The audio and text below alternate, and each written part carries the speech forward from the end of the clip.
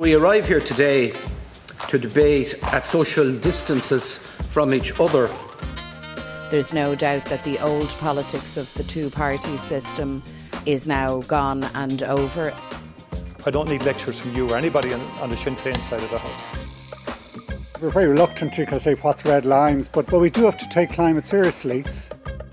There's going to be constant criticism, there's going to be a lot of disappointment, and whoever goes into government is going to be unpopular. Okay. Hello and welcome to the Your Politics podcast from RTE News. I'm Sandra Hurley and I'm joined by Sinn Féin's Justice spokesperson Sligo Leitrim TD Martin Kenny. Hello Martin. Hello Sandra, how are you? And also by our political correspondent Micheál Lehane. Hey Sandra. So first of all, we've got some breaking news, Micheál, and you're going to be bringing us up to date on this one. This is one we'd all been waiting for. We have a name now for Simon Coveney's kitten. Yes, Simon Coveney's kitten. All these years later, the kitten that Simon Coveney bought for his family after the Pope visited Ireland and his daughters were making a presentation to the Pope. He was bribed, he said at the time, to get a kitten. So it had been written at the time that kitten was called Francis, but actually Spirit is the name as revealed during the Order of Business in the Dáil today. Wow, so after all these years, we were under the mistaken belief that the kitten was called Francis. Yeah. But no, it's Holy Spirit or Spirit. He said Spirit or Holy Spirit. Yeah, of course, there is a cartoon series I think I know as well called Spirit, which is about a horse, an untamed horse. So it may be more linked to that, but who knows? That would be an ecumenical matter, I suppose, as they say. But this arose when the Fianna Fáil TD Paul McAuliffe was raising issues about the need for more funding around animal welfare.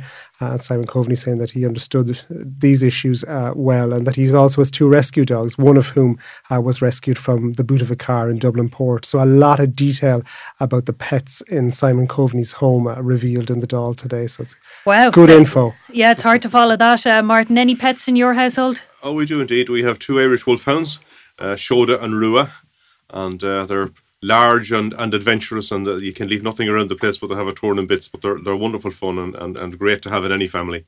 And I believe President Higgins had a wolfhound called Shoda, didn't he?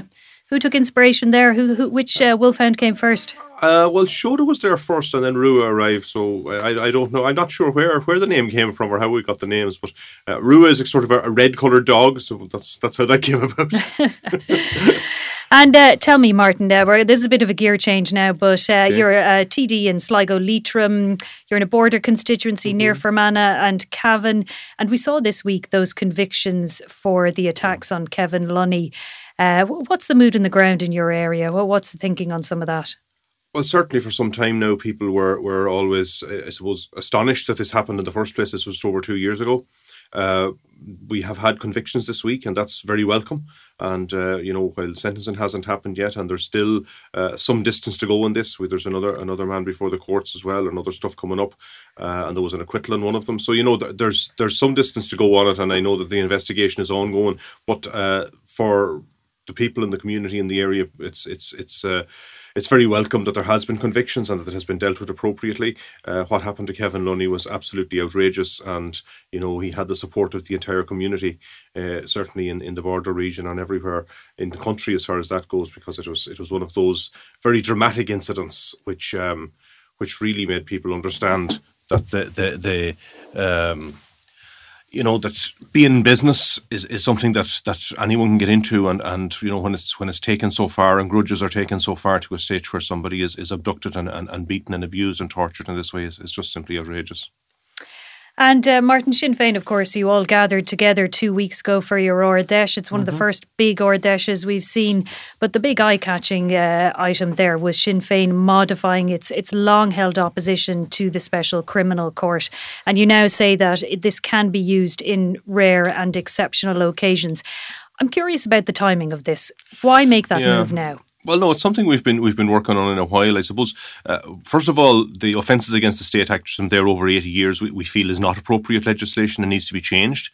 And there needs to be a movement on that. We feel that where possible in all circumstances there should be a jury to try people in a court. However, we also have to live in the real world and recognise that there may be situations where that can be difficult. And so what we set out doing was, first of all, looking for a review which we succeeded in getting, and there's a review underway at the moment to look at all this legislation and the emergency powers and all of that, which isn't appropriate that you have emergency legislation be renewed every year. We need to have certainty around our laws. And we also looked at, from our internal point of view and from Sinn Féin's point of view, that if or when we be in government, what laws would we put in place? What parts of the present structure there would be required to be kept? What parts could be dispensed with? How would we do that?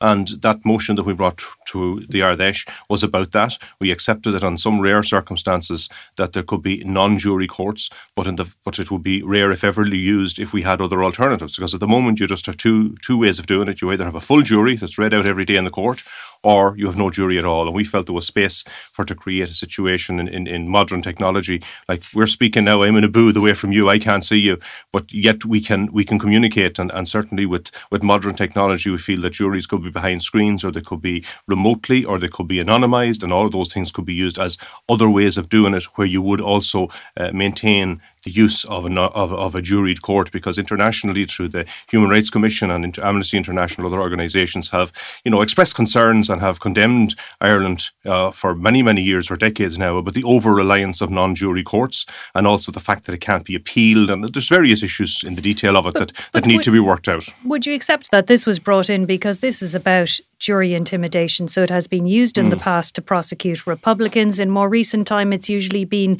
members of gangs. Do you recognise and accept that the Special Criminal Court has protected citizens? Well, there has been situations in the past where there has been threats to jurors and indeed to witnesses and all of that. And of course, the non-jury court does nothing but witnesses. But we accept that there can be situations where juries can be vulnerable, particularly where we have these major criminal gangs and what they're doing on the streets right now, and the wealth and the influence they have. And we feel that we need to be using technology, first of all, as a means of protecting them, but where there is still a danger and still a fear that it isn't safe, that there can be, on some rare occasions, non-juried courts. But it is not the best option either in Ireland or internationally. Other jurisdictions use it very rarely, if ever. And I think we should be able to develop a system in Ireland who will be in a similar space as it is international and in other jurisdictions. But some have seen this as something of a cynical move. Sinn Féin is... on the current polls, it's heading for government, and this is going to make the party more palatable to some sections of the electorate. Is it a simple calculation by the party? No, it's not. I mean, it's just coming into the real world and recognising that we have to not just condemn or reject laws which we have a difficulty with and which internationally other human rights organisations have a difficulty with. We also have to present alternatives, and that's what we're trying to do in respect of this. Our opponents will always be taking a shot at us for whatever reason. Up to now, they've taken a shot at us because they said that because we opposed the use of the over-reliance on non-jury courts was that we made us soft in crime. We didn't feel that was the case. Now that we've moved that to a certain extent and modified that position, they're taking a shot at us about something else. That's just the nature of politics, Sandra, and you're long enough around to understand that. Is it going to alienate some sections of the party? We saw a reaction this week from the former councillor Theresa Ferris. She's the daughter of Martin Ferris, and she called this cute hoorism. Yeah, look, I know Theresa quite well, and she can be very expressive sometimes around these issues. And a lot of what she was saying, I agree with, from the point of view that we want to move away from dependence on emergency powers and all of that, and the over-reliance on non-jury courts. And basically what we're doing is, setting in train a process of replacing the Offences Against the State Act with 21st century legislation which will deal with 21st century crime. That process isn't always clean. It takes time and it takes working through it, and that's what we're going to do, and that's what we intend to do. And she can have her criticism, that's absolutely fine, and many others will have criticism from various different quarters in respect of that. But I mean, we simply have to get on with the work of ensuring that we keep people safe, that we have a criminal justice system that works for everyone. You did say, Martin, at the Ard Fheis, it is about preparing too, though, and preparing for government. I think that was mentioned in Jerry Kelly's contribution. That's right. There is an element in that. And I suppose in that sense is that it is a degree of political pragmatism at play here also, is it? Of course, yeah. I mean, we're preparing for government. We're preparing for the reality that, within the short number of years we could be in government, and most likely will be, and we will have to be able to have the courage and the ability and the flexibility at times to sit down and to make laws which will work for people. And this is one of the areas where we're doing that. It's not just in the criminal justice sector, but in a whole range of areas as well. There will be challenges in housing and health and all of those, and we have to be prepared to meet those challenges. And Martin, what about, there's been a lot of focus at the moment about security threats to politicians. We've seen increased protests at people's homes. You've had this happen on your doorstep as well, haven't you, more than once? I have indeed. I mean, of course, the more serious incident was just over 2 years ago, where the car was burnt outside of my house. It was in the context of a situation that was going on around direct provision centres at the time. And there was one coming near me in Ballinamore. It's there since, and there's 25 families living in it quite happily, sending their children to school and fully integrated into the community. And there's been no issues since they've come there, thank God. And it has been a huge success in that respect, as it normally is in most communities. But however, there is sometimes small minorities of people who try and agitate and try and create a negative situation, and that was what happened.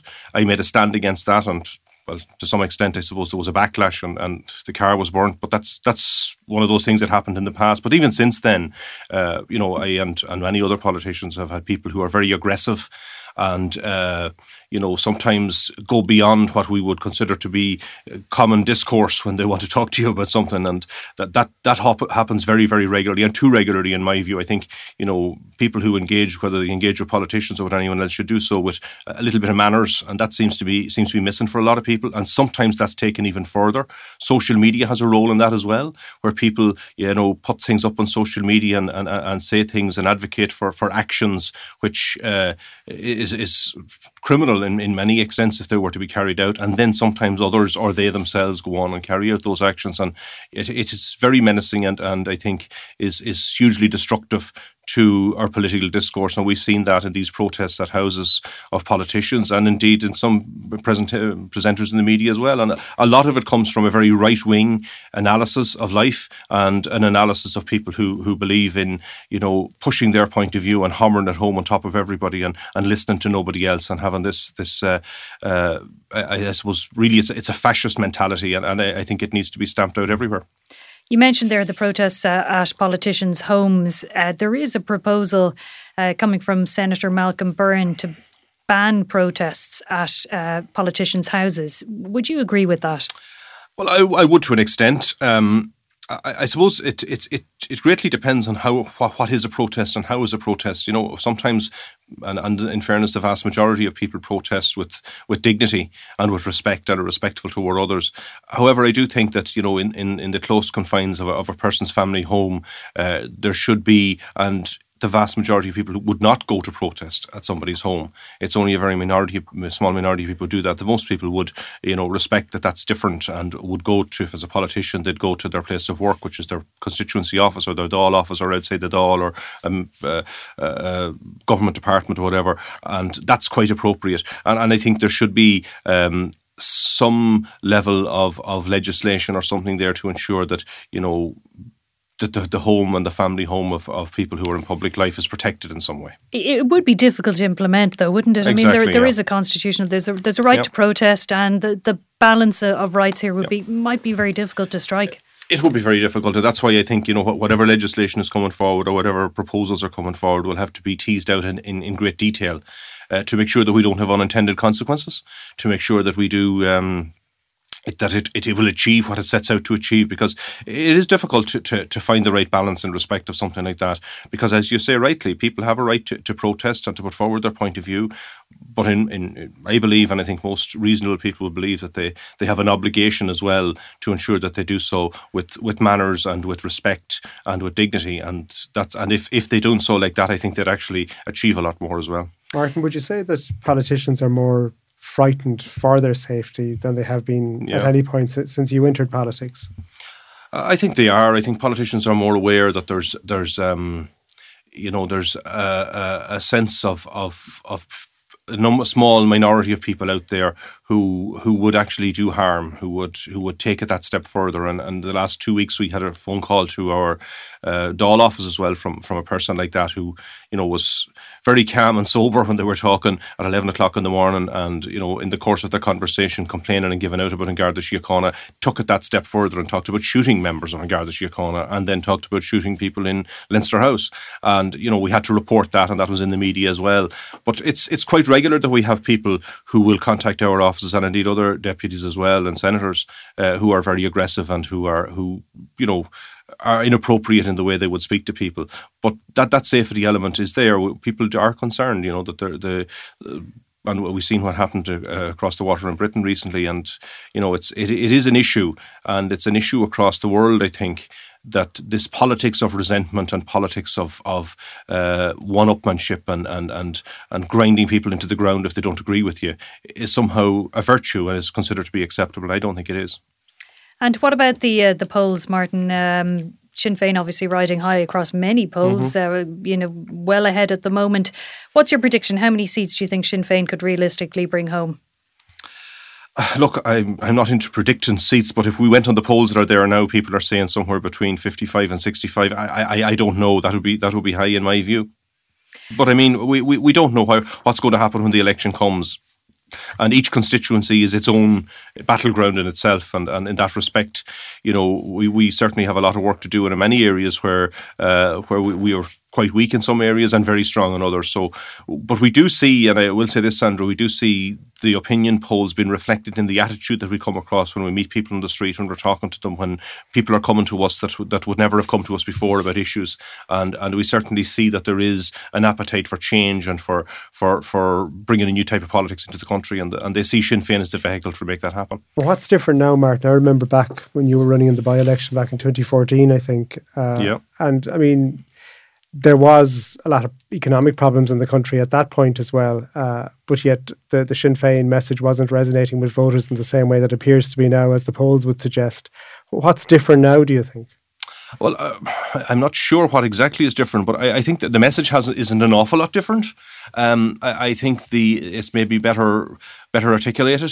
I think there's more confidence. People have more confidence in our front bench and in the team that we put forward, and people believe that we can actually deliver, and people believe that we should be given a chance, and people are not as quick to, I suppose, swallow the line from our opponents that we'd be dangerous in government, or that we would do things to destroy the economy. And most of that is coming from people who have done exactly that, who have destroyed the economy over the last 10 to 15 years. So, there's I think, maybe communications has got better as well, that we've been able to communicate our message better and clearer. But I do think more than anything else, it's almost like that, particularly among younger voters, Sinn Féin is seen as being the party of the future and of leaving the past behind. With Fianna Fáil and Fine Gael is very much seen as the past in their eyes, and they're when they look to the future and look to a new future, they look towards Sinn Féin. I think leftist politics as well worldwide, and more liberal left-wing politics is also taking traction, and is more the way in which more younger voters are inclined to move as well. So last question, Martin. If you were Justice Minister after the next election, what is the first change that you would bring in? God, Sandra, you should have warned me about that question. Yeah, that was a sneaky one that I just kept up my sleeve. Yeah, to say that, they'll all do that to you. What will I see? I think one of the first things I would try to do is I would try to look at the Gardaí is probably one of the cornerstones of our justice system, and to keep people safe. And I think there needs to be more resources there. I think an emphasis on community Gardaí and on community policing is one of the things that I would certainly bring changes to. I think also, and I had a meeting about it today, in fact, the whole area of transport police to meet on public transport, which we're trying to, from a global warming point of view, to get more people to use public transport. Often people feel it's not safe to do so, and I think we need to have a dedicated public transport police service, particularly in our capital city and other cities as well, to make people safe when they use public transport and safe in the community in general.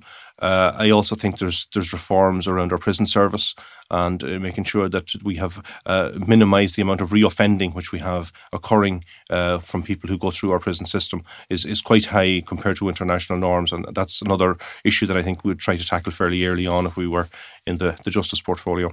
Great. Well, Martin, thank you very much for joining us today. Thank you, Sandra.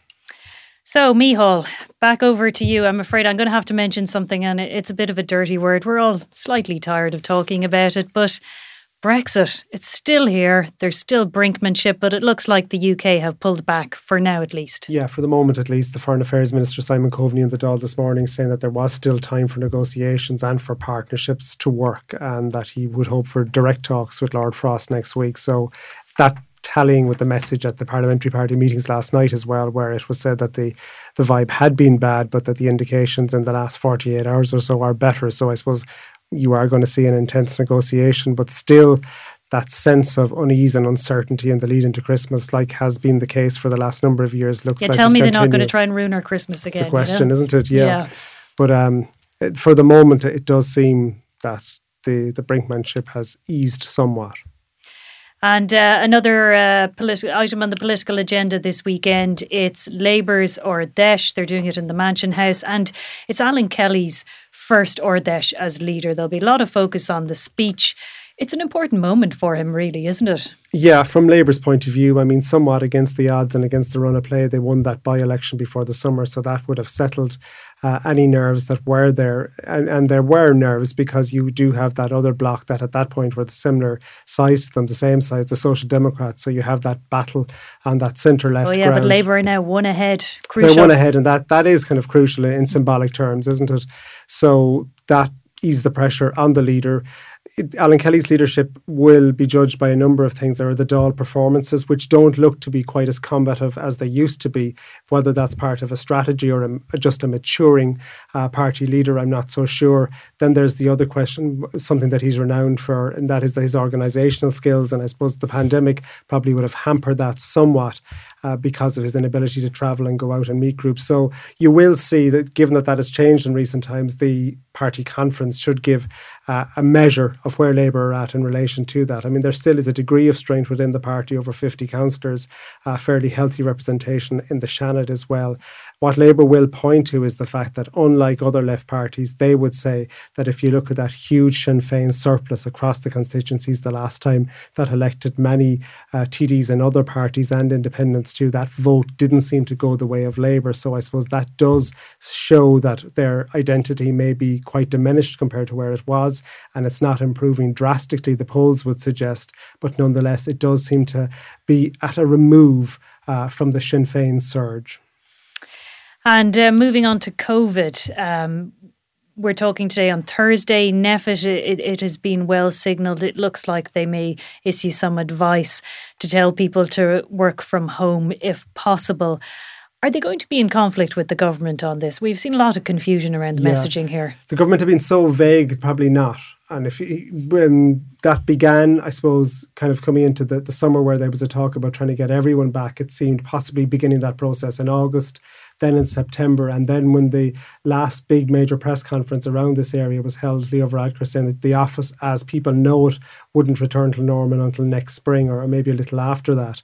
So, but I suppose if NEFIT are very definite that people should work at home, along the lines of what Dr. Tony Hoolan was talking about, like only come in when really necessary, that would be a step, a slightly different direction to where government have been going. They'll be talking about a staggered return, a very, very, very staggered return. It'll become more staggered. Yeah, we're hearing, in the public sector, people are being told, 1 day a week to come in. Your day might be Monday or whatever. So it is being done quite slowly, but there is concern about it because it really affects people's daily lives. Yeah, and it would be a step backwards somewhat, wouldn't it, compared to where things had been? And I mean, if you look at the things like public transport back to full capacity, that was about helping people return to the workplace, and the push also from businesses within towns and cities to try and get people back to work for economic reasons. If things were to change in that regard, well, then that would be it wouldn't be quite a restriction, but it would be a nod in that direction. And another item on the agenda this week, originally it was going to be November 9th. We were told that the MICA redress scheme was going to go to Cabinet. Then it turned out it was going to be a sort of a meeting among senior ministers, but it's still not sorted. It's clearly proving very difficult to reach agreement here. Yeah, there's more work to be done, and it won't happen next week either. So it's going to be likely the week after. And it seems the work is focusing in on the cap spoken about around 350,000 some weeks ago. Now it seems likely that could be 400,000 or above it. That is the figure that's under consideration. I think the official term within government is that more work has to be done on this. More work too around the question of rental properties and a decision as to whether or not those rental properties, the ones that are part of the Residential Tenancies Board, are they included or not? It seems like they will be, but that hasn't been decided. And then there is the guarantee question. How far does that extend? Does it extend to the interior of houses if there was work done on the external walls at a later point then? Or if people were selling, could they get the interior work done? Those issues have to be resolved. It's a huge, huge issue for government, and you can see the pressure building when someone as typically reticent as Joe McHugh, the Fine Gael backbencher from Donegal, is talking about considering all his options. Well, the pressure is ratcheting up then. And do you think, what's your assessment? Do you actually think if a government TD wasn't happy that the redress scheme went far enough, do you think somebody would resign the whip?